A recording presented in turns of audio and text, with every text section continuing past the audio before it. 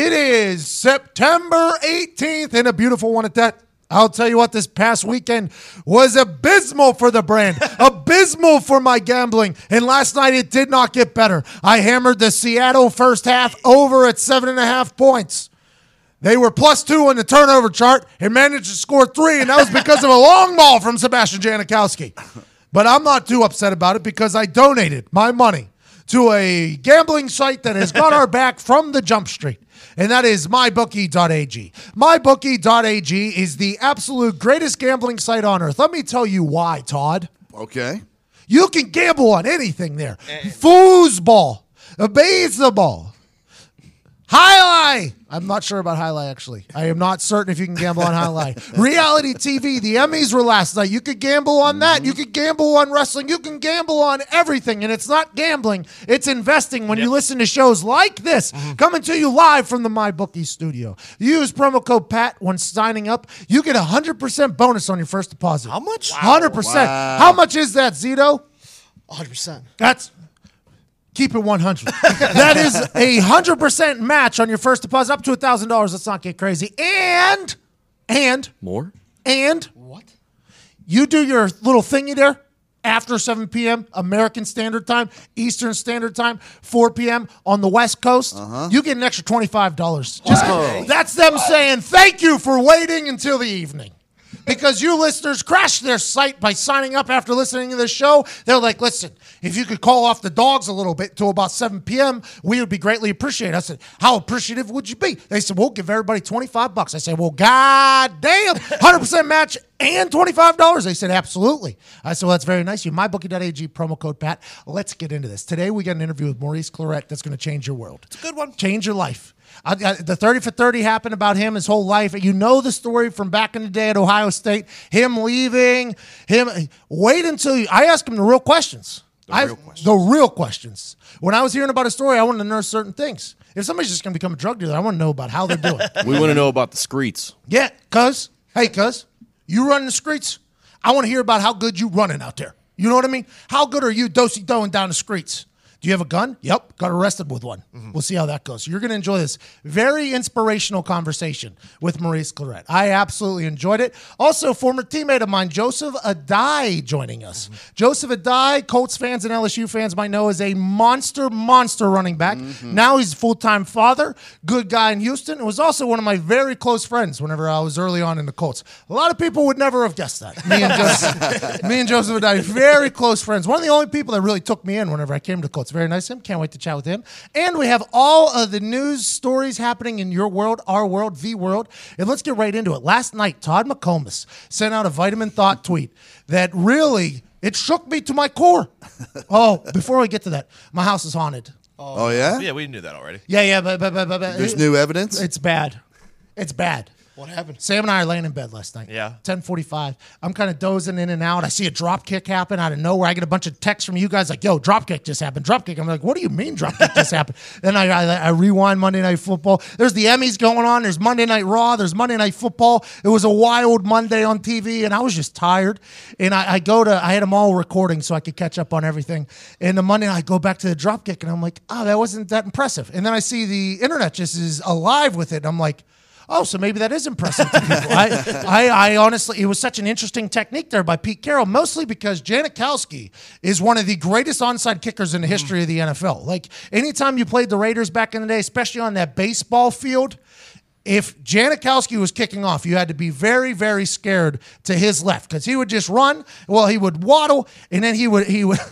He's a big boy, by the way. Batting 285 in the knife and fork league. Jason Witten set him up. I fell over last night. By the way, Jason Witten, very terrible. That is a hell of a punchline right there. Yeah, I thought he was much better last night. He's getting better. It seems as if, like, every fit, it drops out from him. It drops out. Did you hear what I just said? Fifth word, and it drops out. It seems as if he'll be talking and nowhere it'll just drop out.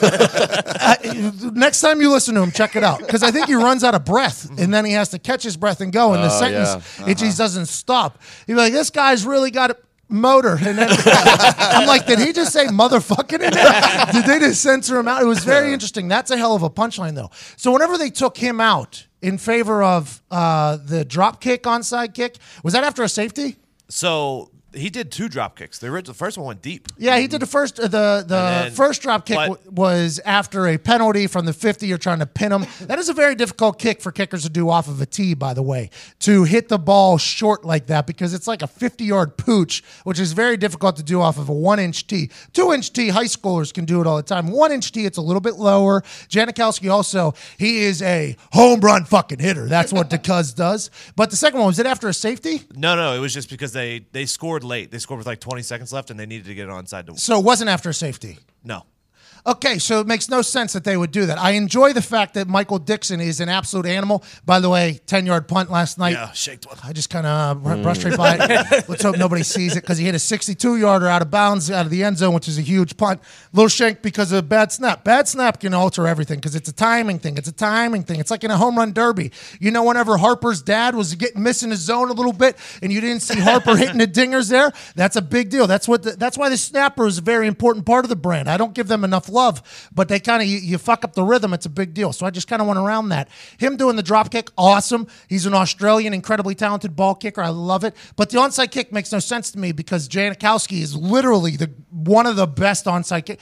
I mean, there's a person speaking in a microphone who will probably go down as the greatest, but Janikowski is just a talented guy. The reasoning they gave last night, and then the announcers have no idea. None. They got no fucking clue. Just like whenever a punt is down inside the 1 and the coverage team bats it, as soon as the coverage team touches it, the play is automatically basically just a bonus for the returners. Yes. So whenever Cohen, I think it was Cohen. No, he picked it up and went in Lockett. the end zone. Yeah, Lockett picks it up, and then he gets tackled in the end zone. Jason Witten's like, I think that's a safety. And Joe Tessador's like, I think so, Jason. And then I'm like listening. I'm like, you fucking idiots have no idea. The returners are taught, as soon as the coverage team bats it, it's just bonus from there. You can fumble. They could take that thing all the way down 99 yards back the other way, fumble it on the 1. The punt team recovers it. That thing goes back to the 1 yard line. It's just all bonus after that. It's so funny. Last night they were saying Seabass is a horrible onside kicker. Yeah, because they said he's never had one recovered in the fourth quarter ever in his entire career. That's a stat. Just look at film. He hits because he's a lefty, first of all, so it's going the opposite direction because righties kick to their right. Janikowski in onside kicks are tough to recover. That's just something that it is. But I know that a drop kick straight out of bounds ain't it either. I know that's for sure. But Janikowski might have lost it with his old age. He's good though. He was something you had to fear because he had this little left-footed toe poke. He would put the ball right into that fucking baseball dirt in Oakland, and that thing would shoot up like a goddamn jump rope. Was he wearing a game jersey, though? Was that like a fake jersey? I wore one of those jerseys. Looks like they're from Dick's. Yeah. Yeah, with the sleeves loose. Is there a reason why you choose that, or is that just like... I did it because I was fat that year. I was like 250, and I'm like, well, I'm going to go ahead and let this loose a little bit. I don't need this skin-tight operation. He's not skinny. I think Janikowski's thinking the same thing. I got big gut. I wear big jersey. That guy's the best. I love Janikowski, though. That Seattle team is terrible, though. Yeah. They are bad. Russell Wilson not good at football right now, and it might be because he's scrambling for his life at all times. But, man, they were talking about he just has no help. He has no – that's because they paid him. You can't when you pay somebody like that, you put the whole team on his shoulders, and that's what happens. The Thanos – thing that ESPN did. Now that I am a big-time superhero guy, I love that move. That Seattle Seahawks team has just completely been torn apart. I mean, now that Doug Baldwin's hurt, like he doesn't have him, and Brandon Marshall's their number 1 wide receiver, but he's been in the league for 20 fucking years.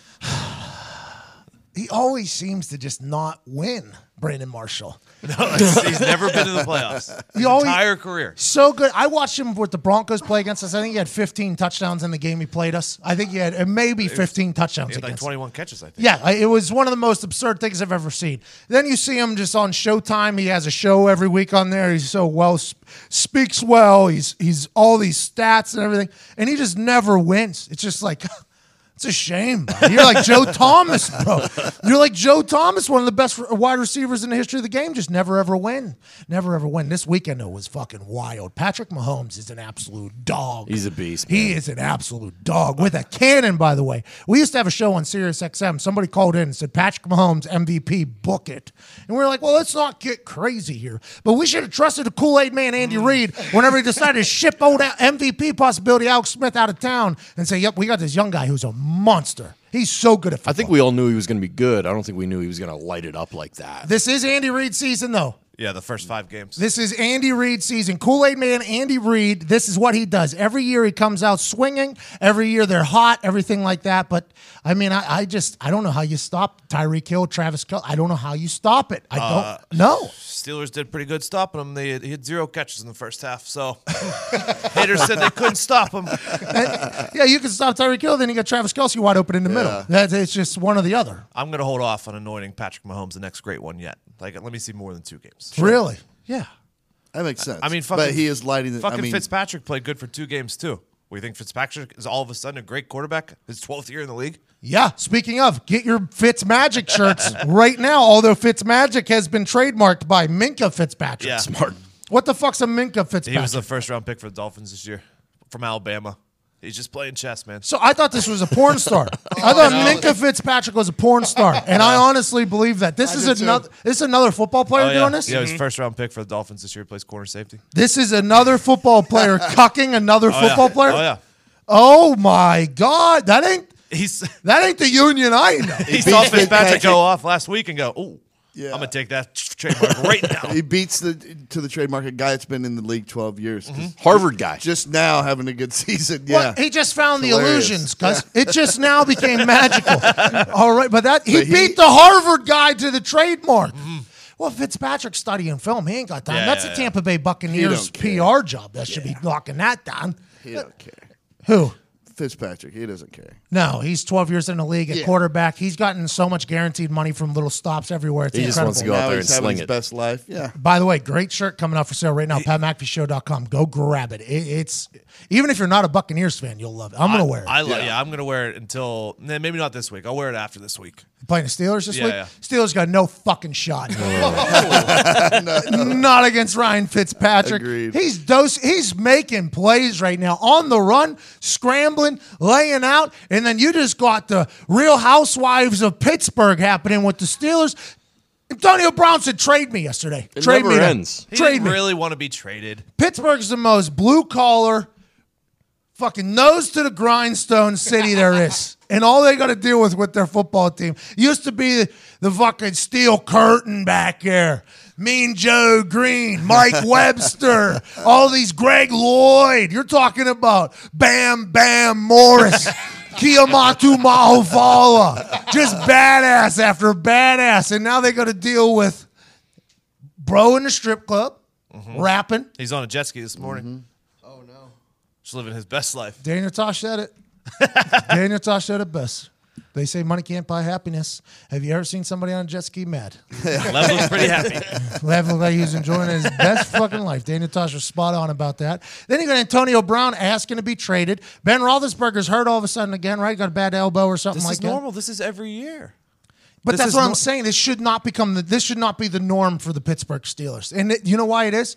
It starts at the top all the way down. If you handle all this bullshit in the offseason, it's not a big deal. Now, granted, are the players asking for too much? I assume. But Antonio Brown yelling at his offense coordinator for not getting him the ball, and now you got the reporters in Pittsburgh saying the worst. Antonio Brown's the problem? The The worst. best football player in football is the problem? That was mind-numbing to me.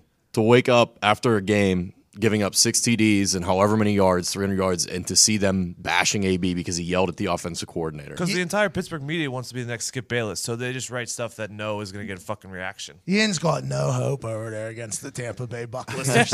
They lost to Chicago last year in week 3, and they barely beat the Browns in week 1. It's the same as last year. They're going to go fucking 12-4 again. You guys tied a team that is just perennial poor decision maker. The Browns deserve to be in my barn of bad decisions, to be honest, because that's all they make. Josh Gordon to the Patriots for a 5th rounder is just such this. You know, whenever they were thinking about trading Chris Paul, I think to the Lakers, and the commissioner came in and was like, no. This is something that you would hope Roger Goodell would just be like, no. You can't fucking do this, Bill. This can't happen because this is what's going to happen. And the dog pound doesn't deserve this. They've watched Josh Gordon for years and years bumblefuck his career away, smoking the dope, smoking the weed, not paying child support, not showing up, doing this, doing that. And then he's going to go to New England. You know what's going to happen? He's going to walk in that locker room, and Tom Brady, Bill Belichick, and the rest of the group is going to be like, hey, man, we don't fuck around up here. Okay, you either get your shit together or get the fuck out. And he's going to be like, well, I would like to get rich and be a Super Bowl champion. And Tom Brady's going to be like, yep, that's what we do here. And he's going to get his life on the straight and narrow. They got weed legal in Massachusetts. They'll keep him away from it. They'll just keep him moving. And somehow, some way, the Patriots are now favorites probably to win the fucking Super Bowl because they got a deep threat again. And it's all she wrote for everybody. Finally, the Patriots look human. They lose to the Jacksonville Jaguars, which they should have lost to in the AFC Championship. They lose, and everybody's like, this is it, me included. I'm like, this is it. Bill Belichick's losing his touch. The old school pissed off guy isn't going to work anymore.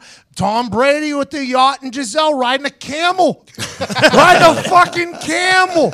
Gronkowski threatening retirement. Julian Edelman taking supplements nobody knows about. It seems that getting rid of handsome Danny Amendola. It's like, this is it. This is the collapse of it. And then all of a sudden, whammy! Bring in an avatar. Bring in a guy that can take the top off of a defense. And all of a sudden, they're back in the game. All because Cleveland can't help but act like Cleveland. They're the fucking worst. I hate that fucking city so much. It's not the city's fault. It is the city's fault. I don't think the dog pound in the city of Cleveland deserve this. First LeBron. Yeah. Yeah, he wanted to leave because the city's shit. Oh. Jeez. You need to relax.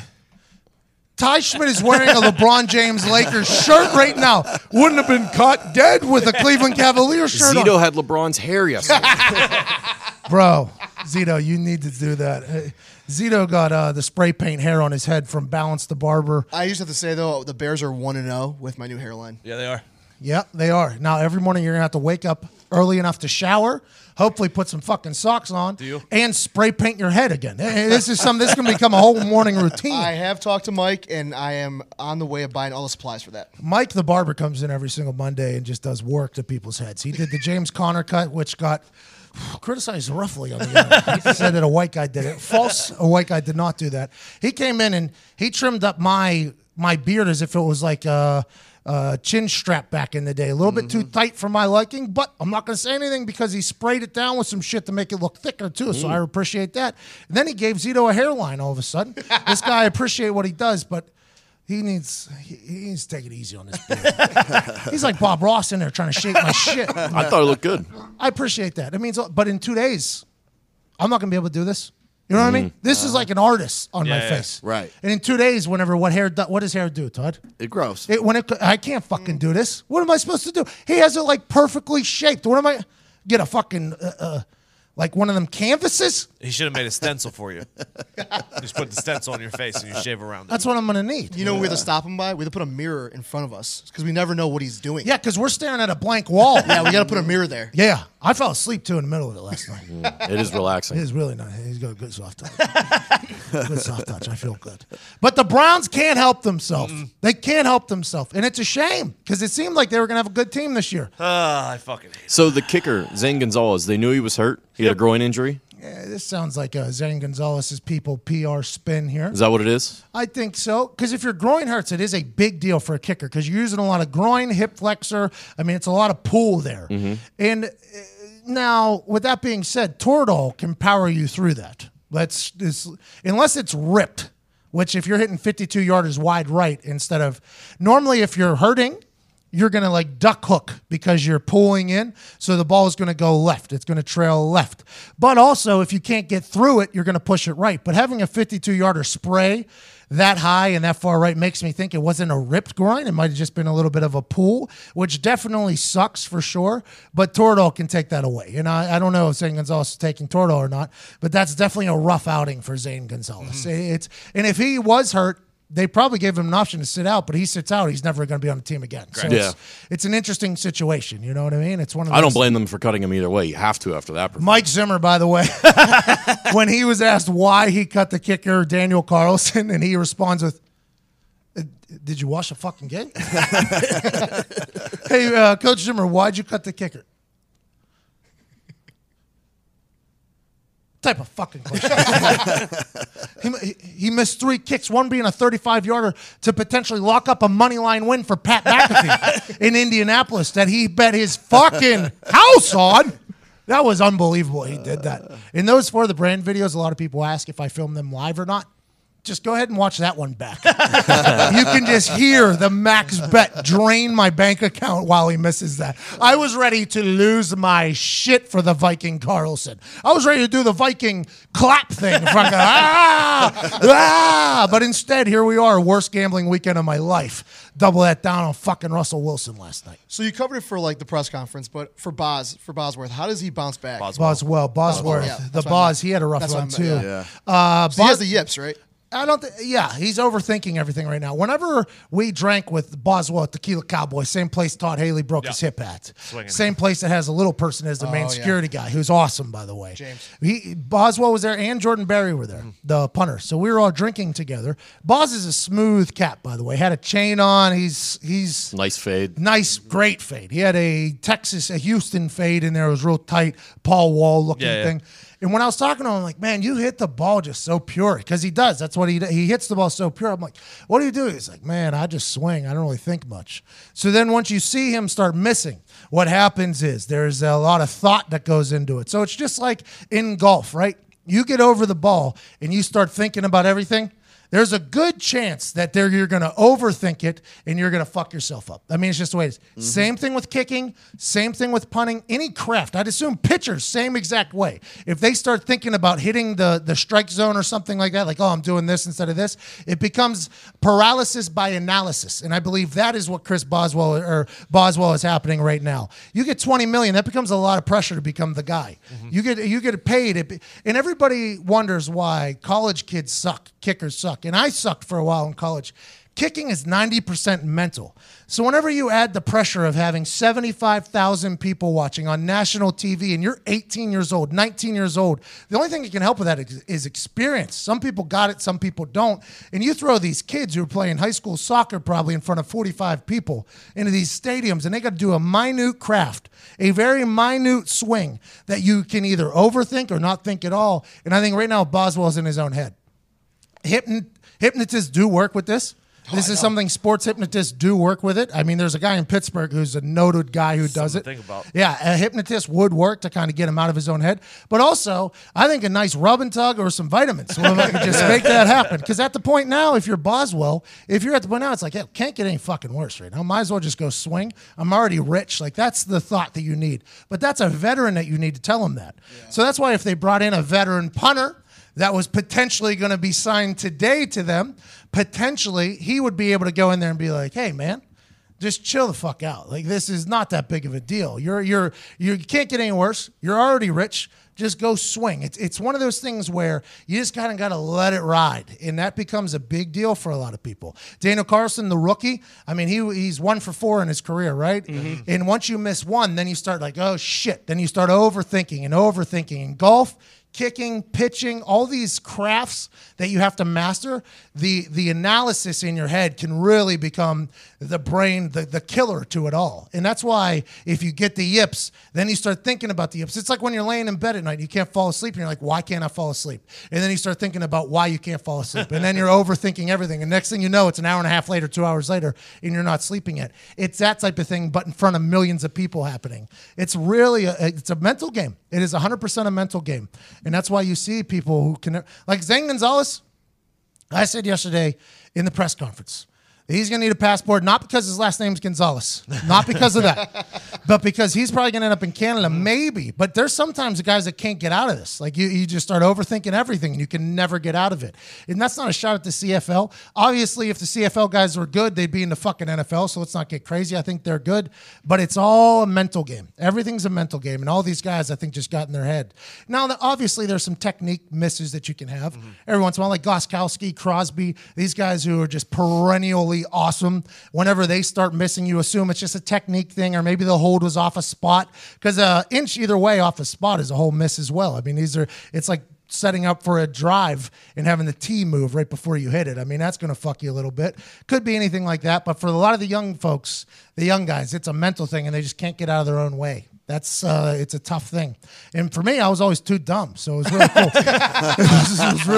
It was really, really cool. I would miss And I would be very upset about it. But the next time I go out there, I'm not like, oh, I wonder why I missed. It was just like, I was like, I don't want to get that pissed off at me again. So let's try to make it better. And for punting, I had no clue what was happening. So my first couple of years, I'd hit a shank and I had no idea why. So it's not like I'm overthinking it. It's like, I have no clue why that happened. Well, let's hope it goes better next time. It was a pretty fun little thought. So, like, having amnesia basically is the best thing for a kicker. Just forget it. No, because I don't think you should forget it either. So I used to get so mad at myself. For fucking up that I would not want to feel that way again. Everybody would be like, you have to have short-term memory. If a corner gets burnt, they can't think about it again. I think that is not accurate all the time. Now, do I think if you just act like it didn't happen and just kind of Urban Meyer it, I mean, that's not a bad move. Or Joe Paterno it, or just any school in the Big Ten, just act like it didn't happen. That's not a bad play. But for me, I handled it a different way. I would get so angry. I'd get so angry at myself whenever I'd miss. I'd be like, all right, I'm not going to feel that way again. I do not want to. So I would remember it. Like, I hated how I felt there. I feel like I almost busted a blood vessel in my fucking head. I don't want to do that again. I just think there's different ways to handle everything. But whenever you're doing the action itself, you just kind of got to let it ride. And I think that's really the issue with Boz. I think that's the issue with Gonzalez. I don't think he has any hope. I honestly think it's going to be about a year or two before he can get that out of there. That becomes something very difficult. Charles Barkley's had the yips for 10 years, 20 years in his golf swing. He's one of the best athletes of all time mentally. So it's just one of those things where you just got to kind of get it out of there. Goalies, same thing. I think goalies get in their own head too. It's these situations these positions where you were only operating in a very quick time period. There's a lot of thought that can get in the way, and that's what happened to the Brand on Sunday. A lot of thinking. Tough look for the Brand. I often wonder if it's my fault. No. That they're trying too hard. Bringing all this spotlight. Yeah. I know people are going to watch this. Yeah, I wonder if, because Thomas Morstead told me last year after he hit a 60-yard ball on Monday Night Football, while he was jogging to the sideline, he was like, Pat, better have fucking saw that. Because it's becoming a real thing, So it's a situation where I wonder if I'm not going to, though. I'm going to continue to spotlight the athletes and legends that are happening on fourth down. If it's too much pressure, you could just quit. Maybe halftime. Greatest thing I've ever seen in my entire life. Favorite move ever pulled off by a football player. Hey, coach. I hear you and all that, but what I was thinking was, I'm probably not going to go back out there, dog. They scored a couple touchdowns, dog, on me, and it's just been a rough go. So, I'm thinking third, fourth quarter. Maybe you guys play somebody else. What do you mean, Vontae? Yeah. Oh, I'm leaving, dog. Yeah. I'm getting my shit, and I'm out of here. What do you mean you're out of here? Yeah. I'm gone. What do you mean? I'm gone. I retired too. You might as well just say, yeah, tell the team. Tell the team. What am I supposed to tell them? Tell them I retired. Me and Zito just went back to the Hard Knocks clip of him when he got caught. And he goes, I got to call my grandma. Hey, dog. Man, I know people might judge me for this, but hey, dog. Hey, I'm getting cooked out there, bro. I really like this team either, man. I mean, we in Buffalo. I like Buffalo wings. But when it came to the Bill, I didn't really like the Bill much. Hey, dog. That's my favorite impression by far. Dude, I love Vontae, man. I was very lucky to be his teammate. He came out of Miami when he came to the Colts. And he was a wild animal in Miami. He had a Ferrari. He was living wild. He was out every night. He and Joe Philbin didn't get along because he wasn't exactly the player that they wanted down there. And he self-admittedly said that Miami was tough for him. He said, I had a lot of money and there was a lot of options in Miami. So when he came to the Colts, he saw it as like a reprieve almost, like to kind of slow down his life. He found a lady, he's got married, he was in the hot tub every day, starting to act like a vet, hot tub, cold tub, training room, and I got a chance to be around him a lot, both in all those situations. Vontae was a very good teammate to us, a very, very good teammate, and that is whenever he get excited, hey man, that's how he spoke. He was, he always knew his job. He was a primetime corner for us. We paid him a lot of money. He was shutting people down, locking people down. I don't know what the fuck happened when he got to Buffalo. I think he might have had that, because corner is a position, and Vontae always had an interesting gait When he ran, it always looked like he was in pain. And until it was game time, it was when he was wide open. But corner is the most athletic position on the field because you are covering the fastest people on the field. So it's not like widely in the football community, corner, we talked about this with Dion. Right. Corner is the most athletic person on the field because you have to cover who a lot of people think is the greatest athletes on the field. And if you have one thing wrong with you, whether it's a groin, a hip, Vontae's had a couple injuries, I think a hammy at one point. If you have something wrong with you, you can get exposed quickly. And whenever you're out on an island all by yourself, and if a quarterback sees that, and I think a touchdown or two happened against Vontae in the first half, I believe, against Phillip Rivers. I believe a touchdown happened in the end zone. I think something else happened as well. You can get exposed quickly. And that can become a very miserable situation if you're an elite corner and you're just not at your top game. Now, granted, does that excuse just leaving at halftime? Hey, dog. I don't think so. I don't think that is a cool thing. I think waiting until after the game is probably the way to go because there's guys that could have been brought up to the roster that are on the practice squad who could have played. There's people that could have got opportunities during the week to showcase that, blah, blah, blah, all that shit. But I do believe Vontae, and he said in a statement, he didn't think he was good enough anymore. And he probably got in his own head at halftime. He might have went and took a shit. And while he's sitting down on the John, I ain't going back out there. Well, I'm going to get... No way. Phillip Rivers, no, I'm not at the top of my game right now. Yeah, I'm done. And he goes back out and he's done with it. But to your teammates, that's pretty disrespectful. I could see how a lot of the teammates did not enjoy it, right? But for me as a teammate with him at the Colts, like... everybody was coming after him, and I sent out a video congratulating him. Because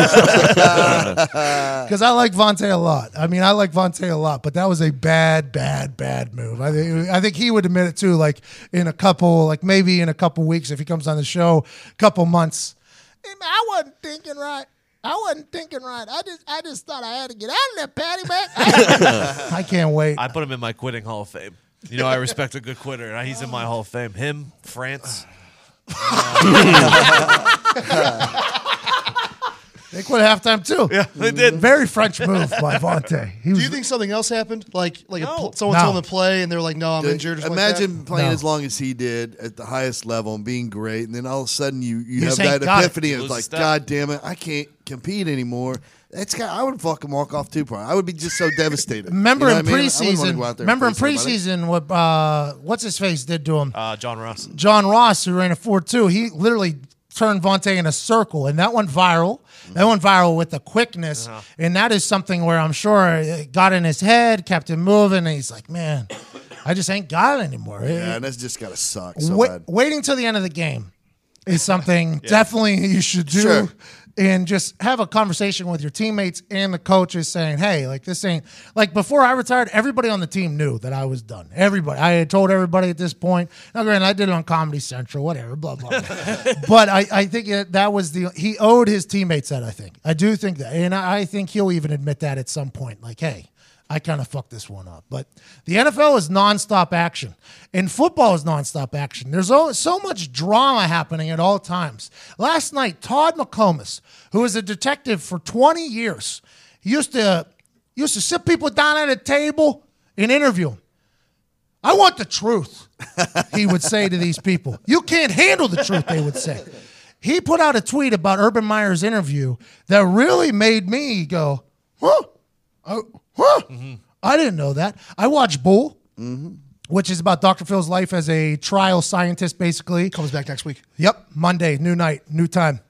Which sucks, by the way. Monday Night Yeah. Football, Monday Night Raw, and now fucking Bull, my three favorite shows, are all on the same goddamn night. They like to You keep tell you on me your Bull toes. Bull never brought this up?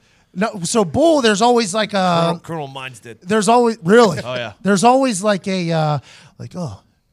your foot is facing the door, meaning you're uncomfortable and want to exit, blah, blah, blah, blah, blah. But they've never dug into how people answer or look. Todd, you sent out a tweet last night that was very interesting about the Urban Meyer. Could you explain the whole situation, please? Yeah, and for the people that spent 4 hours Googling to let me know that I wasn't thorough enough in my explanation in 250 characters, let me expand. 240. Right now. Yeah, 240. Yeah. That's fucking what I hate the most.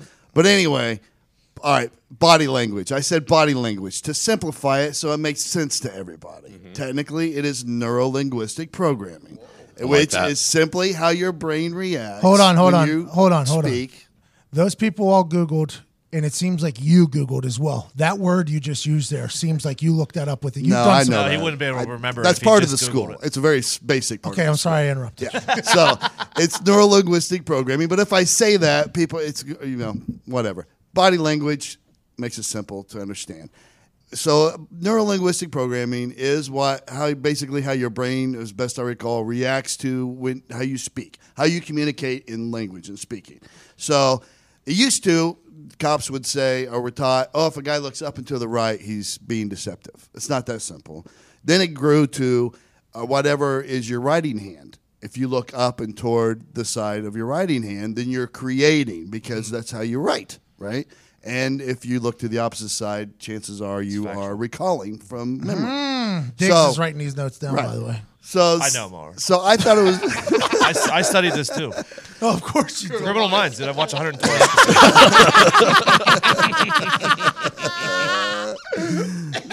episodes? So basically, when he said that he hadn't seen the photo of Courtney Smith until a week ago, and then he corrected himself and he looks up to that side, I was like, that was interesting. As a guy who sat in a investigative chair and had to interview hundreds, if not thousands, of people. Right. Yes. Same way, like if I was a detective in that moment, it's out of habit, wanted to grab my notebook and write 3 weeks, ? Photo, right? Because I'm going to come back and revisit that.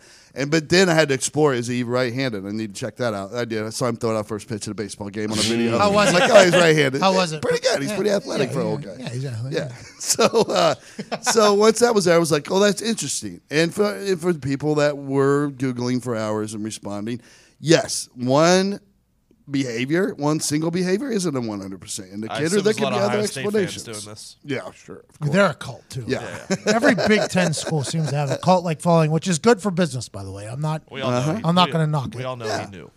So basically, if you all right, so I'm going to take what I saw there and put it in a police interview setting, right? So his interview would have started with baseline questioning. I would lay out simple, easy to recall answers, like instant recalls, like what's your date of birth, what's your address, things like this, just to get you in the routine of answering truthfully without thinking. And then I would expand the baseline questioning to a question or 3 about something that you have to recall from memory that you would have no reason to lie about. So in his case, I would be like, how long exactly have you known Zach Smith? That's not something you can snap off usually. That isn't something he's been rehearsed to know. Right, like in his head, he wasn't thinking, okay, this is the questions I'm going to have to answer. Right. That's something you get him off of his, like whenever a telemarketer calls, you get him off the script. Yes, That's getting him off his script. Yes, Got it. So then you Boom, get boom. an honest reaction, right? So now the rules should be he looks up and to his left. But however he reacts, you note it, all right, because I know he's telling the truth, and he had no reason to not tell the truth. Give him 3 or 4 questions like that, and then you hit him with the photo question, and you look for an abnormality or something that's different, and what we had here, boom, I'm like, all right, now I'm on to something. That's simply what I was saying in the tweet is, this is interesting because normally this would be something I would mark down and really dive into. So without being there for the baseline questions, you Right. can't 100% say that he was, which is I'm sure what the Ohio State people are like, well, you don't know. This could be a different, everybody acts different. The brain Sure. is like a snowflake. Everybody is different. There could have been a Sure. fly on the wall. Anything. But what you're saying is that was something whenever you watch Something's it, you're there. like, oh, wait a minute there. Like, and then I would like to, I was like, God damn it, why am I sitting in that chair and the one interviewing him? But any decent detective would do this. I would then, since I made note of it, I would follow up with like more questions about that required more detailed answering about the timeline. I'd be like, well, where were you when you saw those pictures first? Blah, blah, blah. And make him think, and then I watch how he reacts. So now I'm looking for multiple signs of deception that for on the same topic, right? We all know he knew, right? That's Yeah. We're all in that. Yeah. We're all in that boat. Yes. So I have a question. Like, he was doing an interview, so he obviously had to look and make eye contact and all that. But like, if you were interrogating someone and they just kept their head down, their eyes down the entire time and answered everything, like they were looking at like a piece of paper in front of them, would that be a tactic that would be useful against you in terms of trying to not admit anything to you? Oh yeah, and It's that's like poker players who wear sunglasses or a turtleneck. Yep. Because their heart would beat harder on their neck. I would always wear a hoodie, and if I wouldn't wear sunglasses because I want to look at the person, but there's always ways to beat that. Do you guys make people like take everything off? You try to disarm them as much as you can. So that's where it separates good detectives from great detectives, or good interviewers to great interviewers. Like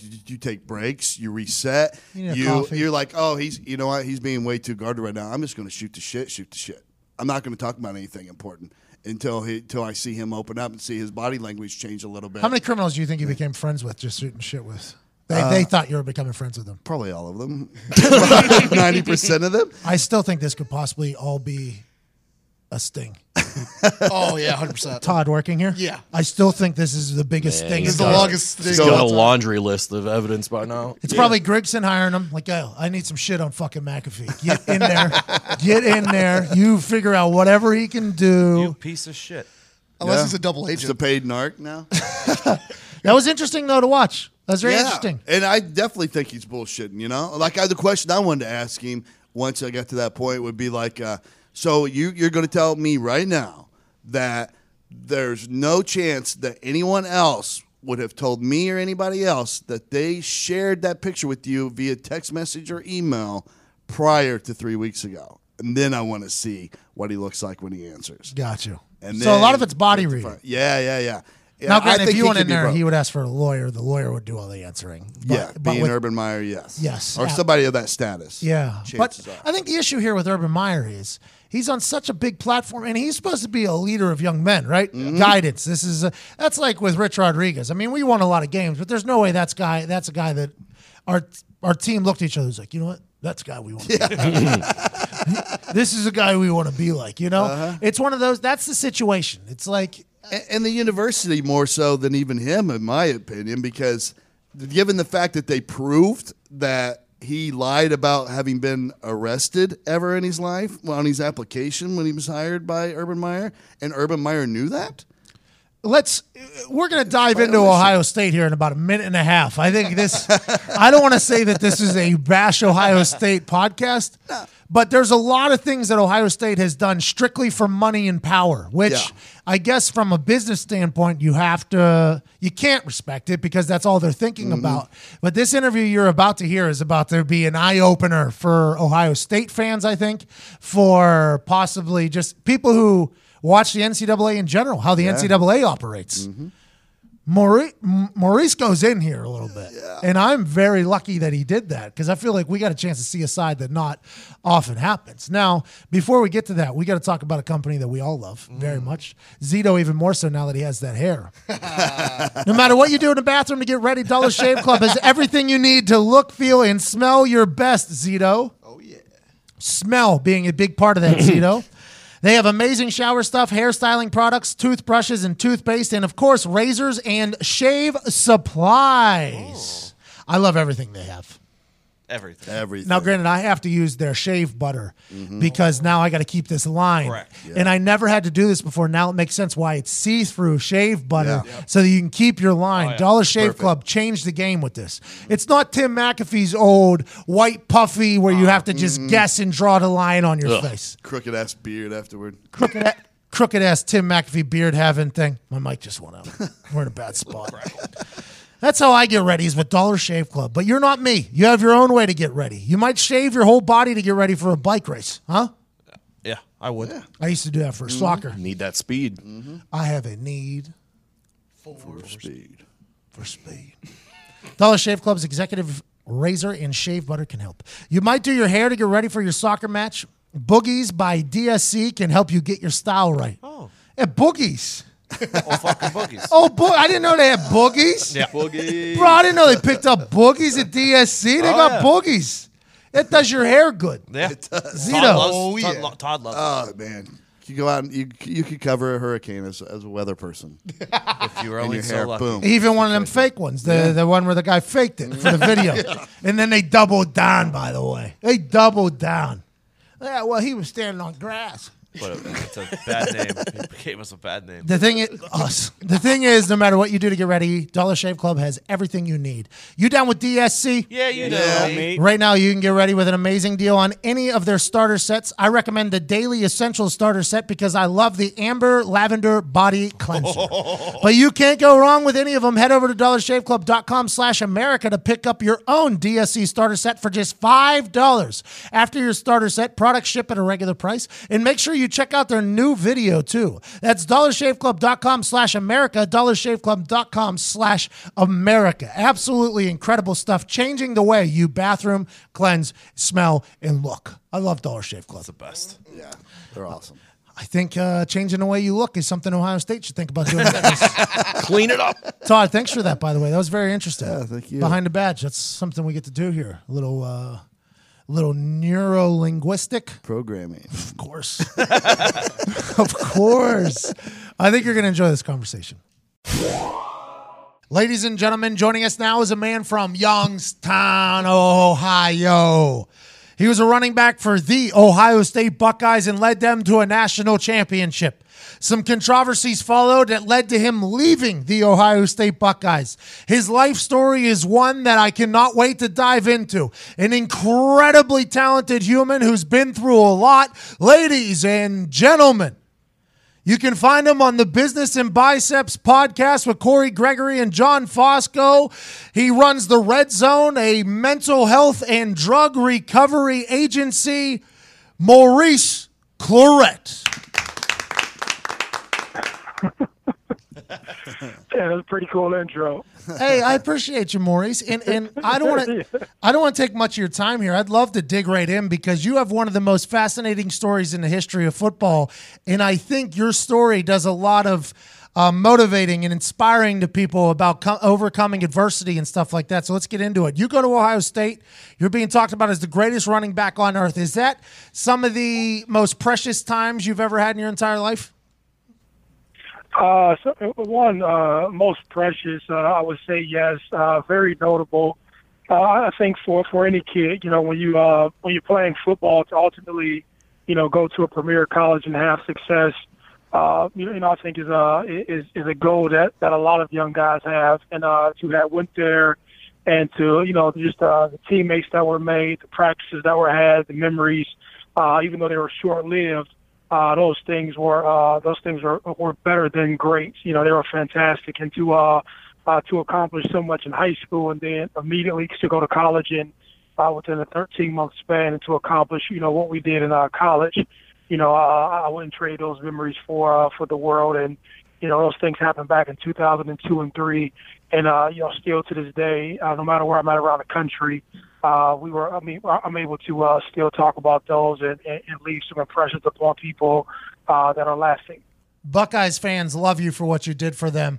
With that being said, the 30 for 30 came out about you, and it seemed as if the AD wasn't the biggest fan of Maurice Clarett, or he wasn't the biggest fan of possibly the situations that were happening. Is there bad blood there between you and Ohio State, or have bygones be bygones since then? No, just for the story they made it, for the national story, it came off like, I had a problem with Ohio State, but it was actually just me in a tiff between the athletic director. And, at the time you got to take everything in context. In context, he may have felt like he's got slighted from me.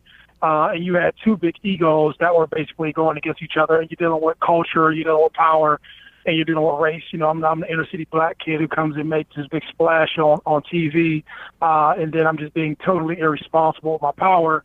And then you have him who's not going to be pushed around or disrespected by this kid who thinks he owns the university. And so I think if we both had a chance to do it over again, that we will do it, or we would do it. And that's kind of where it was. But, me and Ohio State, we've never directly had problems. It was just a disagreement or a way of how we should do things at 18. But, I was 18 years old, and, I'm pretty sure if you take any 18-year-old and you give him a tremendous amount of power, and a tremendous amount of just leverage over a city where you have more people saying yes rather than no. That they may make the same mistakes, and so everything is good between me and Ohio State. Now I don't make it down as much as I would like to, be it that just the distance from the university is about 40 minutes from my house, 30 or 40 minutes from my house. But I usually make it to a couple games a season, and I'm just happy to see that those young guys are off doing a great thing this season. I don't want to dive into the negative, but I feel like it's a huge part of your story and a huge reason why you're so inspiring. Your exit from Ohio State revolved around a lot of situations. There were death threats I heard being involved. There was possible money involved. There was arrest. There was a murder, I believe, involved. What is your side of kind of the events that unfoiled there for you in Ohio State's kind of interesting separation? Oh, I mean, it was the irony. Like I said, everything was dramatized on TV. My reasoning for getting left or leaving Ohio State was something like a $50 check. All of the lies that I told the NCAA. So for every lie that I told them that they went to go and investigate, they gave me a sanction for, and I had about like 125 sanctions, and they were asking me endless amounts of questions about teammates and things that may have taken place, but I didn't have a situation where I was taking tens and not even $1,000. I don't have a situation where I was taking thousands of dollars from boosters and cars from everywhere. I used a car from a used car dealership. The car had got broken into, and in the process of the car getting broken into, I reported the car being broken into on campus, and from there, that was the extent of the car situation, and that happened like in April of 2003. Later on that year, they came back and they said, how could you, as a college student, have $800 and 300 or 400 CDs? Those CDs that used to be back in the day in those big bookcases. How could you have those things? And I said, well, those things weren't mine. They were actually in the car that I used from the dealership, because the car had recently got repoed, and the dealer kind of let me use the car because it was a cool-looking vehicle at the time, and that raised so much suspicion as if these were my items. And literally, if you go back and look into the text, all this stuff is easy to get your hands on. It's public information. I didn't get suspended for anything like that. It was like a $50 check I had received, 40 or 50 bucks I had received from a gentleman to come to a kid's party, lying to the NCAA about my whereabouts and where I lived at. I lived in my aunt's condo, and I thought that was illegal at the time, but I lied to him about where I was living at, and just not being forthcoming about everything that they asked me for is essentially why I got suspended. And the turn came from this. Most people don't realize that when you do get suspended, your university has to recommend a sanction. And the crazy part about it is that the NCAA said that they would have been fine with 3 or 4 games, but the university actually recommended the entire season, or to suspend me indefinitely. And that's where the bad blood became in with me and Andy Geiger, because he had an opportunity to say, hey, I'll sit you out 3 or 4 games. The NCAA would have been totally fine with that, because it wasn't like, I accepted $50,000 from a booster. They were like, hey, this guy just lying a bunch. Let's just put him on a re-corrective action plan. Slap him on the wrist or do something like that and get him back into the game. But the university wanted to make a bigger statement. And the bigger statement was made because they knew they had Jim O'Brien, who was the basketball coach at the time, getting ready to get suspended. So they wanted to act like they were harsh on this stuff. And so Jim O'Brien, who's the basketball coach, and Andy Geiger, they're real good friends. And so, let's penalize hard to Maurice Barrett for the disrespect he's given, and let's lay it light on Jim O'Brien, the basketball coach. So there's a lot of politics, a lot of stuff that I ended up filing out after the fact, but that's water under the bridge. But I just gave you the story just because you asked. Hopefully it wasn't too much. It was amazing, Maury. I just learned so much right there that I never knew before. Because the thought of the Gestapo NCAA finding down a sanction for every lie an 18-year-old tells them, who's straight out of the streets of Youngstown, who's finally getting a chase to the limelight. The adults didn't seem to act like the adults in this particular situation. They seemed to they acted a lot more like children instead. Here we go. I give you another situation that was comical, right? So I had a booster in high school, a gentleman who was a booster club of a high school friend, or he's a booster club of ours. He's a friends of the program. He ended up getting me a cell phone my junior year in high school, right?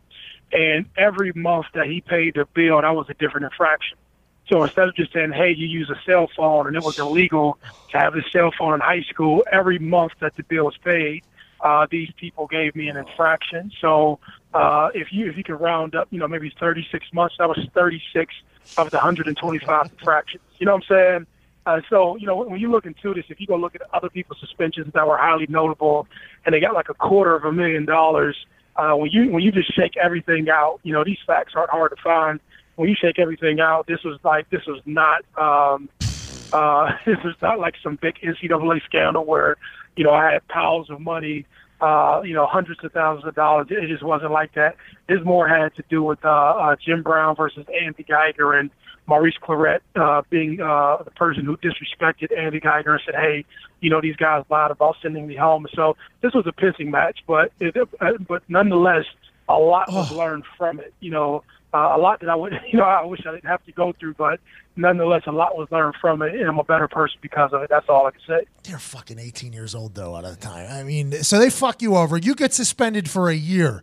That kind of turns your life into a complete different momentum than it was at. You're at Ohio State, leading them to a national championship. I'm assuming the thought is I'm going to grind in this offseason. I'm going to keep it going. Hopefully, NFL hopes with how everybody's talking, and instead, your life goes in a complete opposite direction. Am I correct? Yeah, so, I got suspended, and this was probably the biggest time. And, from being just a football player, right, you have stress with performance, but it's easy. If you want to get better in the weight room, you go lift some weights. If you want to get better from a speed and agility standpoint, you go and, run through some ropes or lift more weights or do whatever you think you can do to better become a better athlete. What actually happened was I've never dealt with personal stress, right? And so when I was dejected from the actual university and I was kind of like put on the sideline per se, I just didn't know what to do with myself. I didn't know what to do with all that time. And dealing with all of that anxiety, what I didn't realize is that I found the mood changer back in the bars, back drinking, back drugging, back smoking, and, all of this stuff just wasn't a part of my program prior to going to Ohio State, right? I thought that I was going to be like the next golden child and go with a couple Heisman trophies and, work my ass off and eventually, become who I wanted to become. But that's not kind of how things played out. And what eventually happened was, I was just so stressed out and so confused and so, fucked up from the moment, just to be blunt with you, just smoking weed and popping pills and drinking and having a ton of sex is what actually felt better, But when I look back on it, I wasn't doing nothing but just trying to alter my mood and escape actually, what was going on. And so, there's a few things people can't teach you, and being famous is one of them. You know what I'm saying? Nobody tells you how to steward the fame that you receive when you're either a professional athlete or a collegiate athlete. And chances are, if you don't have a good support system, when a huge adversity moment hits you, you'll kind of stay in the same situation and be fucked. And literally, I kind of isolated myself. The more success I seen guys have on the field, it felt like life was passing me by. And eventually I just kind of like isolated myself and, drinking and drugging became a thing. And I just kind of left away from the world. I went out to Southern California. I really thought that hooking up with Jim Brown and going to, L.A., at the time he had a program called American where he was helping guys transition from prison. I thought like just being around that vibe would help. But when I got to L.A., it was a completely different culture. You can drink and drug all day and nobody says shit. And so when I got out there, it was just it was more of the same stuff that I was doing in Ohio. And, when nobody's kind of like there to check you or hold you accountable, you can become self-destructive and not even know it. And kind of that's what happened. And eventually, everything kind of caught up to myself with going to the combine. I went to the combine and I thought like wholeheartedly, I was like, man, I'll go to this combine and perform very well. And I'll kind of recorrect everything. But just the abuse from the prescription pills, the partying, and the kind of fucking around, everything had came to a head. And eventually things just kind of went downhill from there. Were you selling drugs and shit like that, or did I hear that wrong? No, yeah. So when I was done with football, I didn't have a way to take care of myself. And so I literally said, what am I going to do to take care of myself? And I just got back into the streets. And so, just like any other guy, who's participating in street activity, in between selling dope and selling marijuana, it was just kind of like my thing to do. It's kind of how I took care of myself. When you look back on it, and I just want to mention it just because your platform is so huge. Oftentimes with these young guys, we go to these universities and we actually think that we're beating the system by going to these bullshit classes. Like when I was at Ohio State, I took, officiating golf, officiating softball, independent studies, and women's studies. And in that time capsule, you think it's a joke, and you think that you're beating the system. But when the football is no longer an option and you can't physically play, and that university isn't part of your life, when you got kids and responsibilities and you have all of this other stuff that are real things in your life, you start to realize that you weren't taught shit, that you were just basically pushed through a system and used for athletic ability. A lot of these guys, including myself, come from failing school districts, and I just think there's a responsibility that the university should take that, even if we're not going to get you the greatest of scholarships from here, if you can't academically perform, we should at least take an initiative to raise your current level of reading, literacy, mathematics, and everything else. And so that was just my 2 cents on this. So when it happened, I just turned back into the same character I was, before football started. And eventually, what was I doing before I got into football? I was into crimes and all the stupid shit like young kids, and football kind of saved my life. But once football didn't factor into my life anymore, I wasn't able to play. I turned back to the same kid, just a big-ass kid who can play football, who thought that, just being a gangster was more important than growing the fuck up. And that's it in a nutshell, if that makes any sense. Yeah, absolutely. It's at West Virginia, we had a lot of guys who couldn't even read, but they were there, and it was just a situation where you really do watch the university just use them for their athletic ability. Now, granted, they're getting a lot out of it too, right? A potential opportunity to get out of the streets, move up, move on, potentially make the NFL and all that shit. But if it fails, there's not a lot to fall back on whenever your degree is in athletic coaching education. There's not really much you can do. So I see that all the time, and I respect you coming out and speaking about it. Let's get back to, did you work for a gang? Were you being by yourself? Did you try to build your own empire? No. I was literally by myself. I ran with guys in my neighborhood. I come from Youngstown. We don't have gangs are not super prominent. Guys are more geographically. They are. If you're from the South Side, you tend to hang with guys from the South Side of your neighborhood, or North Side, or East Side, or West Side, or wherever you have it. So it was just pretty much the activity amongst me and the guys in my neighborhood. Too many Italians there too. You got a lot of Italians there. Yes, we do have it wasn't with a bunch of Italians, but we do have a bunch of Italians in a rich Italian culture within the city of Youngstown. Too many, man. I'm from Pittsburgh. There's too many fucking Italians. There's 4. Oh, so you're right next door. Yeah, you're right next door. yeah. There's a lot of Italians. So now I see you do a speaking circuit. You're out there basically telling your story, and I assume that's to inspire and to motivate others that they can overcome adversity as well. Why don't you talk about that a little bit? How can people book you if they want you to come talk? Your story is incredible, and you coming out on the other side of this as professional and clean as you are is very remarkable. I hope you know that. Yeah, so most of my speaking engagements are booked at MauriceClaretonline.com. I do 3 things. Speaking is probably the least of what I do, but it's probably the most visible. And so I do speaking engagements. I've spoken probably over 400 times to different universities, businesses, whatever you can name.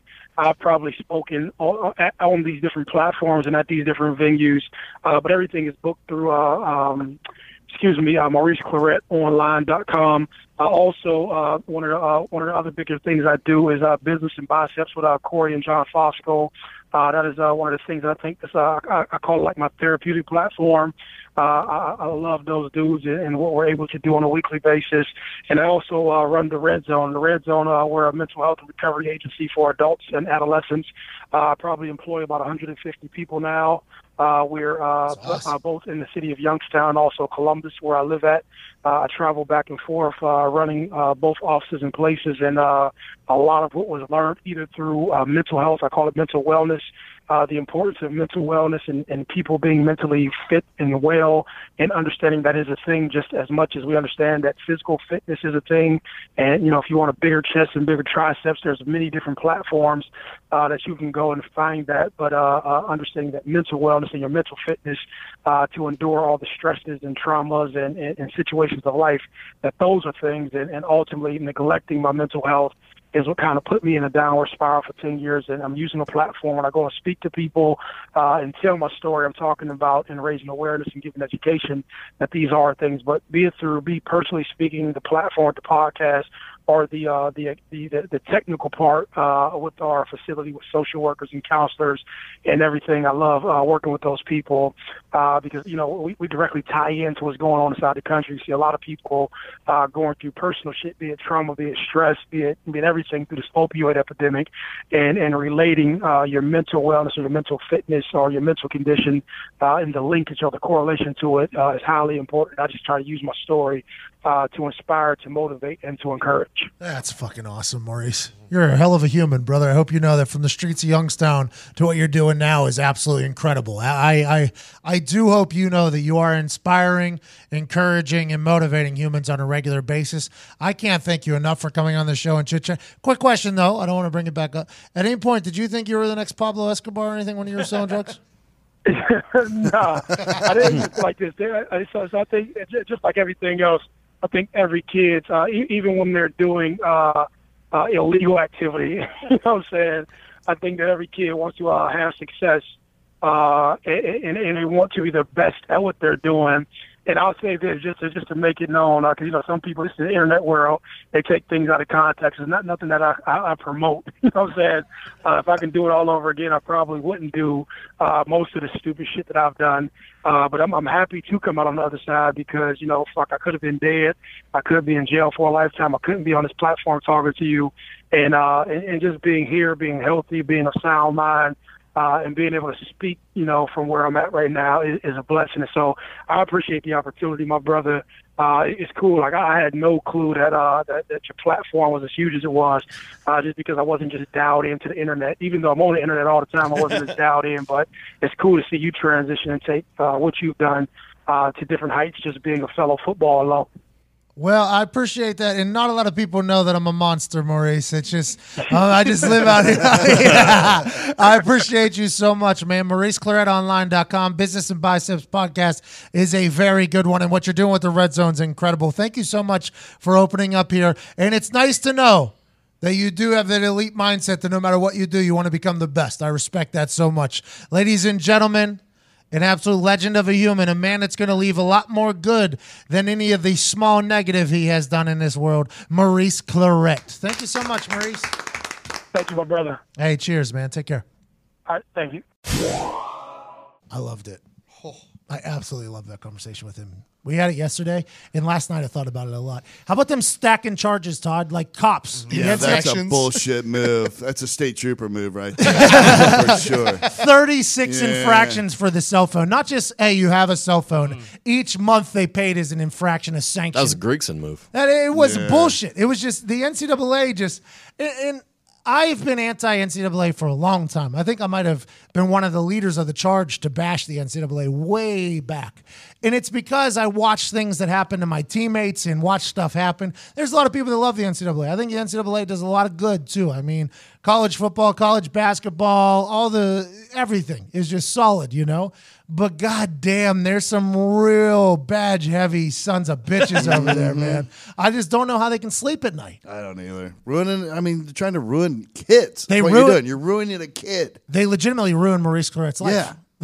Ohio State guy did as well, but the NCAA helped. I mean, that was ruining his life. They sent him on a path of destruction back to the streets. Yeah, he bounced back because he's an amazing person, but usually that wouldn't happen. Had to hit rock bottom. Yeah, it seems like they're just punishing and not helping reform. You can do both. You can punish him for you can give him the sanctions, but you can also help him and guide him so he doesn't fall into that street life again. But they didn't see any more cash value. Exactly. So they just cut him loose. That's what it comes down to. You're exactly right. Asking him if he thought he was going to be Pablo Escobar, by the way. I was very excited. He was trying to move past it. I heard him trying to move past it like twice. And I was like, I got to ask though. Like, hey, did you think you were going to be a good drug dealer at least? Did you like, yeah, man, I wanted to be the best, he said. No gangs. Didn't work for any gangs. Ran his own little operation. good. I respect that, a little His own little entrepreneurialism. That Business and Biceps podcast is pretty cool to listen to. The guy who started Muscle Farm and then sold it for hundreds of millions of dollars. Corey Gregory from Columbus, Ohio. John Fosco, who was a UFC agent, I believe, back in the day. And Maurice Claret chatting about life is cool. I think you should go check that out. That Red Zone thing's really cool. He's giving back to the community that he felt probably he was a part of for a long time. Yeah, that's awesome. It is really cool. I'm thankful Maurice Claret joined us. He was really, really open, really, really cool. And very, very thankful. Another guy who was really cool for me, a guy who took me in under his wing when I got to the NFL. Ladies and gentlemen, joining me now is one of my favorite teammates I've ever had in my entire life. He's a BCS national champion, a Super Bowl champion, a man who was a first-round draft pick for the Indianapolis Colts. Running back, standing at 5'11", 215 pounds. Wore the number 29, Joseph Kwahu Dua Adai Jr. I love it. How are you, man? I'm doing good, bro. I'm doing real good. Where? You're down in Houston right now on full-time daddy duty, full-time husband duty, just living the world down there? All that, man. Yes, I'm in Houston. It's taking them more time than I did when I was playing ball, Pat. It's crazy. Do you enjoy being a father down there? Oh yeah, no, I'm enjoying every bit of it. I saw every bit of it. I saw your kid Jalen playing all the musical instruments, dancing. You got some talented little kids down there. Look, Pat. Look, man. One thing I learned about football, man, and this is a serious part of it, not to put all your eggs in one basket. Good call, though. Right. Oh, man, football is so controlled, and what I mean by it is so many people in the world that's trying to go to the NFL or the NBA, and we know so many people come so short and they get their feelings hurt or whatever. So my thing is to expose my son, even though he likes playing football, even though he likes playing basketball, I want to expose him to other things or whatever so his mind can grow a little bit more. Well, I respect that a lot. That's good fatherhood, by the way. Will you let your kid play football? It sounds like you are letting him play football and stuff like that. Did you? You know what? I went through a whole thing with him, right? So the first time he wanted to play or whatever, I signed him up for flag football just to have fun. Then the next year, I actually took him to a Little League football game the whole year so he can see the action, because a lot of these kids, they come out there to play football because they seen their favorite player on TV catch the ball, and they don't really know what is going on out there, right? So I want him to really understand the injuries, understand all that. And with that, Pat, Daddy, I still want to play. So I have to be out there with him or whatever. I kind of micromanage him and make sure that he's not taking on any big hits or whatever so he can enjoy the game. As a running back, you're talking about a position that gets slaughtered on a very regular basis. How's your body? How's the brain? You are a BCS national champ, Super Bowl champ, just a running back legend. How's the body? How's the brain feel after the wear and tear? Oh, man, I do rehab twice a week. Just trying to maintain, man, my back, my knee, shoulders, having this little injuries or whatever, man, that lingers on, man. The running back position, man, I loved it, but that's something I would not let my kids play. Just because of what you just said, Pat, man. You get hit. You get hit when you have the ball. You get hit when you're not having the ball. You get pass protection. You get hit every play. So that's something that I do not want my kids to play, is that position. Do you watch Todd Gurley or the running back position now, and do you understand why? Do you feel for why Lev Bell is not performing and not showing up, or do you think he should, for $14 million in a franchise tag, be there? Or do you feel like, hey, he's going to get drove to the ground here when this is just a one-year rent-a-player basically for the Pittsburgh Steelers? I'm going to say this, Pat, man. I don't know the ins and outs about him and what's going on with him, but as a running back, I know you do think about life after football, right? Bell is a guy that I'm pretty sure is selling tickets, that his jerseys are getting sold. I'm pretty sure he's thinking about all these different things, and he knows at the end of the day, he's not going to come out on top, meaning his body, his mind, right? Once again, the running back is one of the hardest positions, so I think he wants to get his money up front, knowing that he's going to do a lot of damage throughout his career. So I don't blame him for trying to get more money. Well, me neither, by the way. If I wish. Not at all, Pat, man. Listen. it's crucial, man. I have some days, Pat, man, I'm limping. I can show you a video, man. I had to go use the bathroom, and it probably took me 30 minutes to get to the restroom. How old are you? 35. God damn, living like a 70-year-old down there in Jersey, you a fucking old ass man. Hey, I'm telling you, man, some days I look good, but some days it gets bad, man. So as far as contract, I talked to the fan. I talked to this Pittsburgh Steelers fan yesterday at my son's concert. And she was talking to me from a fan's point of view, and I understood. But the thing with fans want to be entertaining. I get that part of it or whatever, but they don't consider everything. They don't look at the bigger picture. You get what I'm coming from what somebody wants. So it's not so much about, these NFL players are making money. This is the standard. This is the standard or whatever, so they have to live by the standard. It doesn't mean, I'm getting $1 million on Bliss. $1 million is a lot of money, but when you're looking at it from that perspective, it's not a lot of money when you think about you're doing the same thing that these other guys are doing, or your name is just as big as these other guys or whatever, so you want the same type of money. I get that. And when I explained that to her, she understood it. You were one of the greatest teammates I've ever had in any sport. And I'm saying that as... Man, I appreciate that, man. No, but you took me in as a friend when basically nobody else all the white dudes were all super old and married. The only other white guy really in my draft class was a Mormon who was 55 and married. So you and Clint Session took me in when nobody else really would. You're the greatest teammate I've ever had. Hey, man, I'm glad I can be that to you, man. Hopefully, man, I can remain a friend, man, outside of this football. That's one thing that I love about this football, man, that you have long-time friendships with people, man. So I'm glad I can be that person to you, man. Clint Session, dumbest human you've ever been around? Clint Session, man. Clint Session, man, he's a different character. That's what I'm going to say. Clint, I love that dude, man. I love that. We were talking the other day. Clint Session is somebody that made me enjoy playing for the Colts, man. Like this, coming to meetings or whatever, right? You know you're going to get something crazy out of Clint. I remember one time I was at Clint's house, and I think we were in his living room, and he had NFL Network on the TV, and some talking head was saying something, and he made me stop talking so he could listen to this talking head. And I was like, I'm sorry. And he was like, they might have gave me some clues on what they're going to do this week. Hey,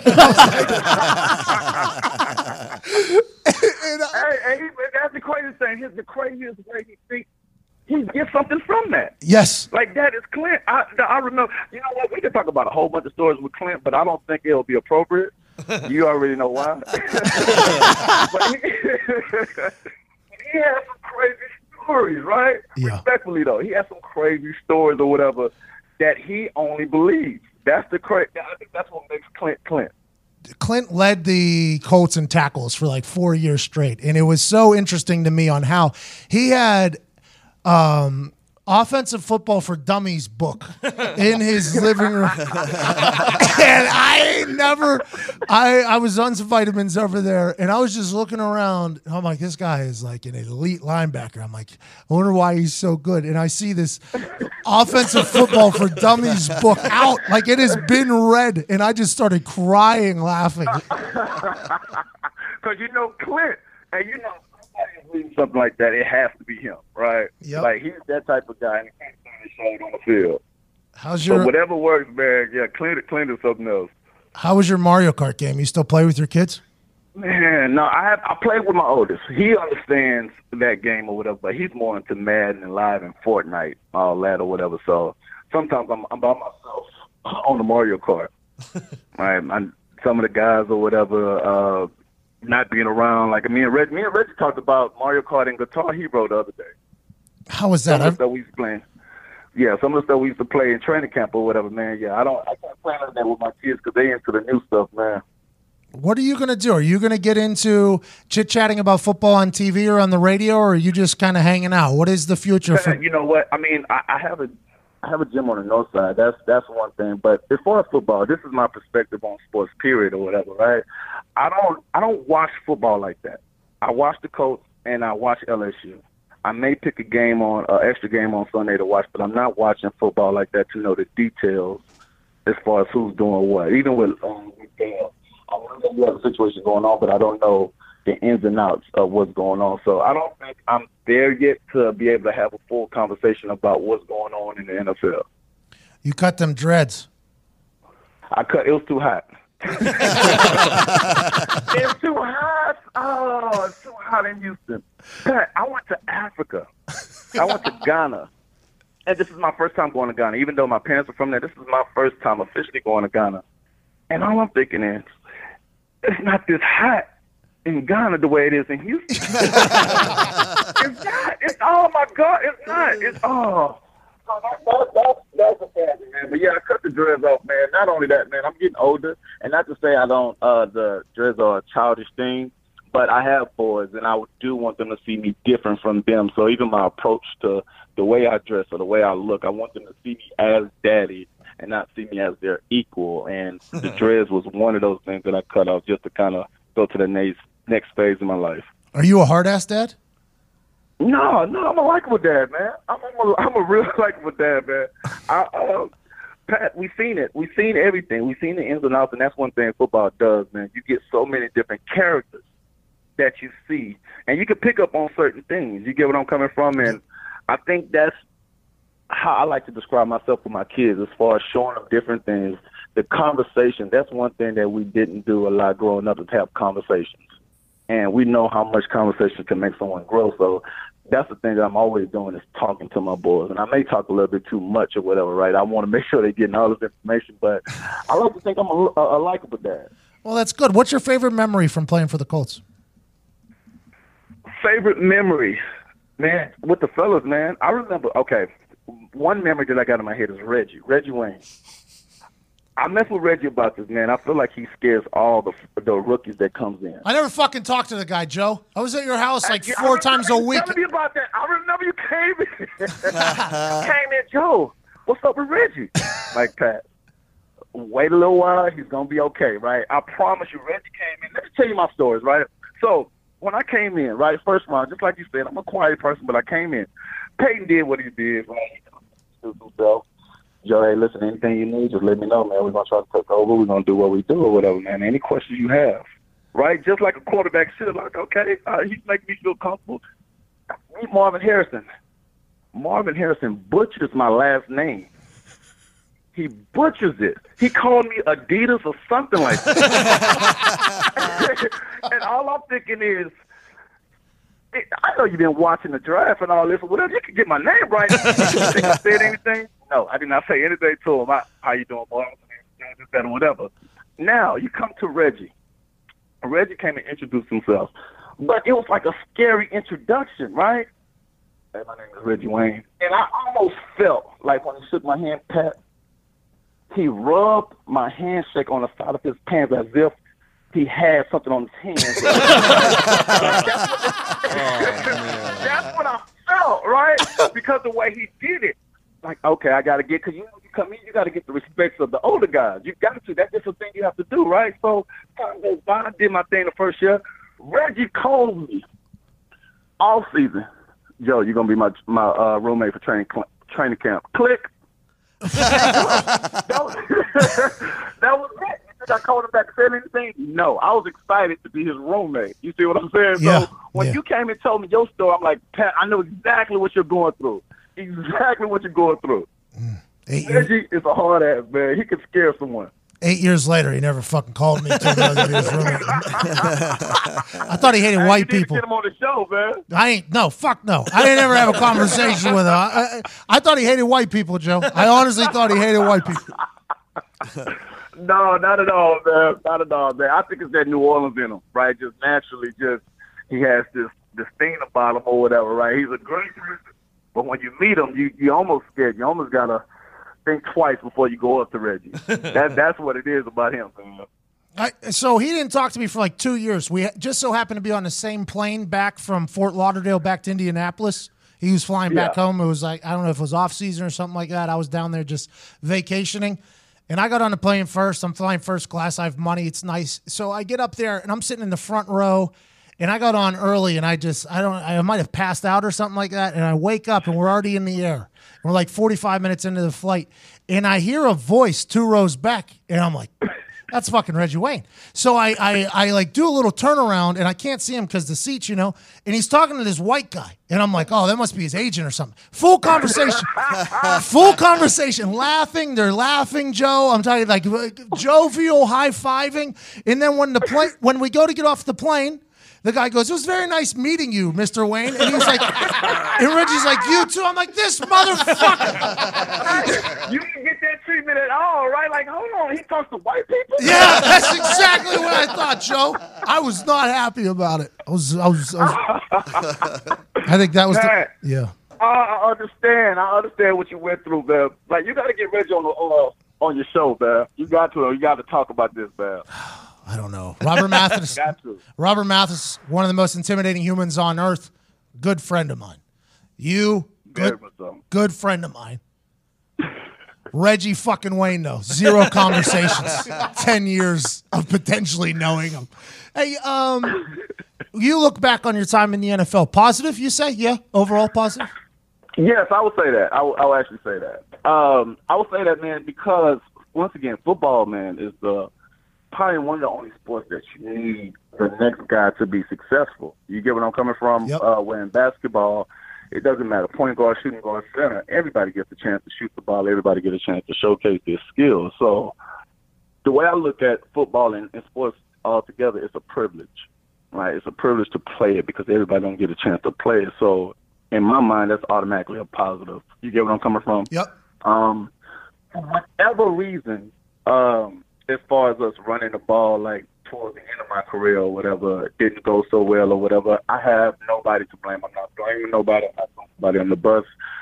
Whatever the case may be, it's football. It happens that way. So for me, I feel like it went well for me. Well, I think I would agree, man. You're a college champ, pro champ, and it sounds like you're dominating this adulthood thing too. Now, granted, taking 30 minutes to go take a shit is an old man thing. We might need to get you one of them buttons, like if you've fallen and need help, Joe. Lifeline or whatever it is. Life alert. Yeah. You're exactly right. Life alert. You're exactly right, Pat. You're exactly right. Right now, I tell my wife every time I'm going to the restroom, so if I don't come out, that's what's going on right now. All right, well, tell the family I said hello, Joe. I'm so thankful you joined us. Keep dominating. I can't wait to see what you do in the future. And once again, thank you so much for being such a good teammate and friend whenever I was young, man. I appreciate that a lot. Hey, man, thanks for having me on, man. Anytime, man. Give me a call, all right? Hey, you, I won't put you on blast at the moment. Ooh. Whatever it is, I got scared. You still dance with the vitamins every once in a while? No, you're a father. Of course you don't. All right, perfect. Ladies and gentlemen, an absolute legend of a human being. And what I just learned is when people say it's Africa hot is completely wrong. You need to be saying it's completely wrong, Pat. I'm telling you. Now, listen, for the people that may be in Indy or Chicago where it's hot, and you go to Africa, okay, you will be hot. But me being from down south, being in Houston, being in Louisiana, Africa is not this hot. Oh, my God, it's not this hot. I'm telling you, Pat, it's not. It's different. I was sweating out there, don't get me wrong, because of the climate, right? Anytime you go to the tropics, you're going to feel it, right? You go to Jamaica, you go to Bahamas, you're going to feel something no matter what because the climate is different. But in the States, when you go outside, you almost have to put on glasses, right? Just because to protect your eyes or whatever. Over there, I didn't have to do that. Even though the sun is out, I didn't have to do that. So all of that stuff I'm thinking about, I'm outside at 2 o'clock out there in Ghana. Houston, I don't come outside until 7:30. So you come from the heat is so different or whatever, right? Like I didn't know the world was that different as far as the temperature. I'm thinking every place is hot. Africa is hot, right? The perception of it being so hot down there, or whatever. Now you're coming down here. I mean, you get a chance to go down there and compare the two. Houston is horrible, man. as far as the weather, man, it's too hot out here. Well, stay safe down there. If you don't make it out till 7:30, you probably start making that trek from your bedroom about 6:45 to make it out to your front door. I seen your house down there. That place is beautiful. Joe, thank you so much for joining us. You're the absolute man. Are you on the internet at all? What are your social media handles? People can follow along. It's simple. It's Joseph Adai 713 on Instagram. Same thing on Facebook. I'm just on Facebook and Instagram. Well, we appreciate you so much. Ladies and gentlemen, champion of life, Joseph Adai. Thank you, Joe. Thanks, buddy. Hey, good luck with the kids, Donner. Appreciate it, big man. Hey, the vitamin answer is one of the funniest answers I've heard in my entire life. Have a good one, man. You too, man. Cheers. I love Joe, man. He's the coolest. Oh, man, I'm a big fan. Smooth dude. He did a lot of good for the Colts, too. He's a good player. He was on his way to get MVP, Super Bowl MVP there the time we lost to the Saints. And then all of a sudden, everything happened, whatever it is. And by the way, hanging out with him and Clint Session was a good time.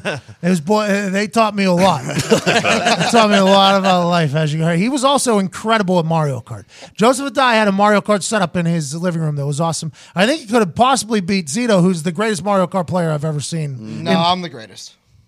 I do believe there is a chance you are the greatest Mario Kart player on earth. I think so too. I honestly think there is a chance you're the greatest. A lot of practice. That's all it takes. A lot of practice.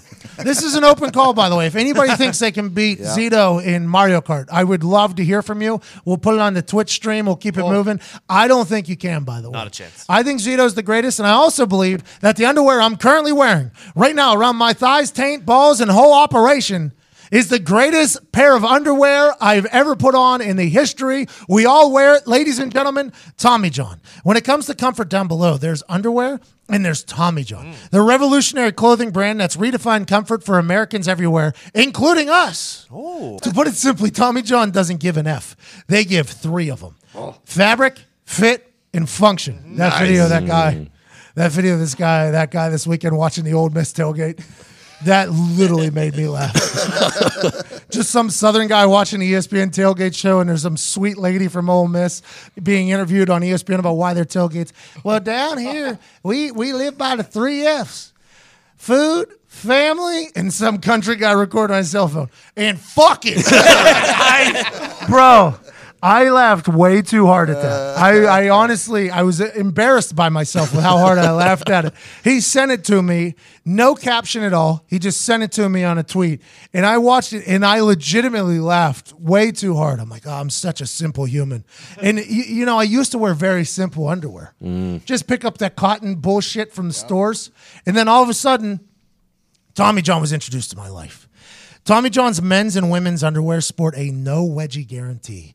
Comfortable stay-put waistbands in a range of fabrics that are luxuriously feather-light, soft, moisture-wicking, breathable, and designed to move with you, not against you. That means there's no bunching and no riding up. Tommy John is so confident in their underwear that if you don't love your first pair, you can get a full refund with their best pair you'll ever wear, or it's free guarantee.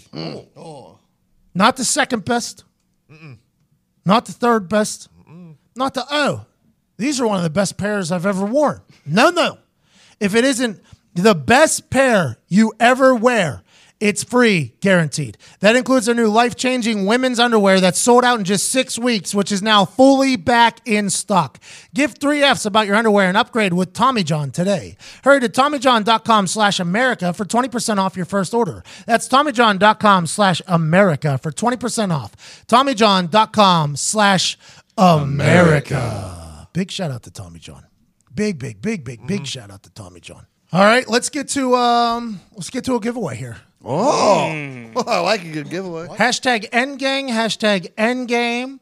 The first person to tweet myself, Ty Schmidt, Foxy, Viva Lazito, at Nick Morodo, at Diggs with a Z, and at Todd McComas.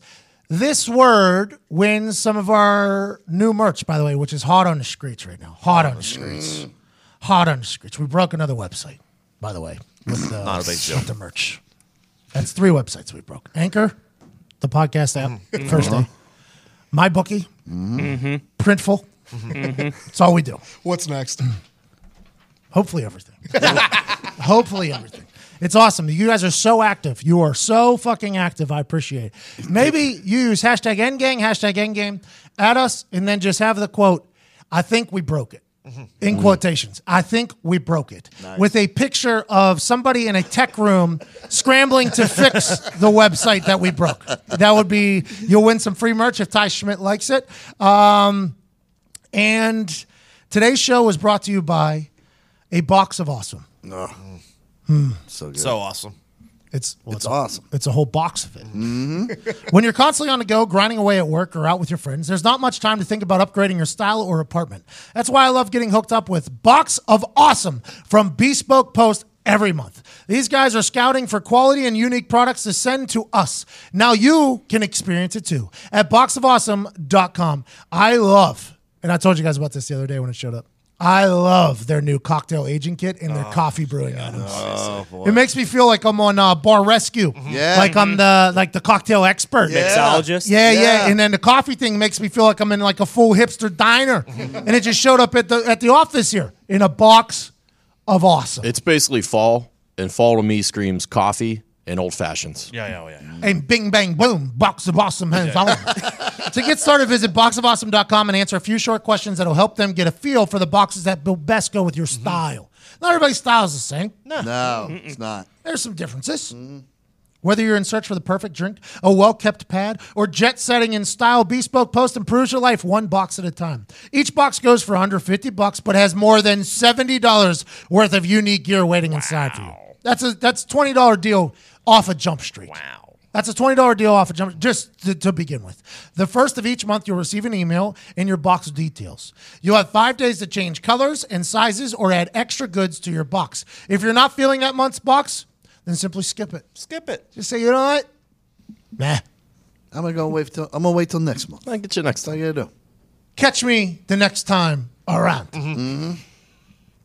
From barrel aging kits to limited edition cigars. Weekender bags to classy dob kits. Bespoke Post offers essential goods and guidance for the modern man, which is what you are. To receive 20% off your first subscription box, which is already at a discount, go to boxofawesome.com and enter code Heartland at checkout. That's boxofawesome.com, code Heartland for 20% off your first box. Bespoke Post, theme boxes for guys that give a damn, man. Hey, Another giveaway. What's in the box? Awesome. Come on, what's in the box? Awesomeness. Thanks for asking. Another giveaway. Hashtag Endgang, hashtag Endgame. Go ahead and send us your box of awesome. Yikes. No, don't do that. We're gonna get some photos. Don't do we that. don't want. Don't do that. Don't do that. Please don't do that. Jesus Christ. Send us a picture of something awesome. You can also win some merch. Hashtag Endgang, hashtag Endgame. You send us, I think we broke it. First one to do that, you win. And a picture of something awesome. The one that makes Ty Schmidt laugh wins some of our new merch. For the brand shirt, probably. Getting sent your way because I appreciate you respecting and appreciating the brand. Big thanks to Maurice Claret. Big thanks to Joseph Adai. On Thursday, Albert Breer from Monday Morning Quarterback joins us. And I'm not sure who else. We're working on a couple other guests. We'll see how that goes. I'll be doing the show live with my friends from Orlando, Florida. Doing some stuff with Nice. Nice. the WWE. WWE. You ever heard of them? You might have heard of them. I've heard of them. Publicly traded company. Oh, yeah. Worth a lot of money.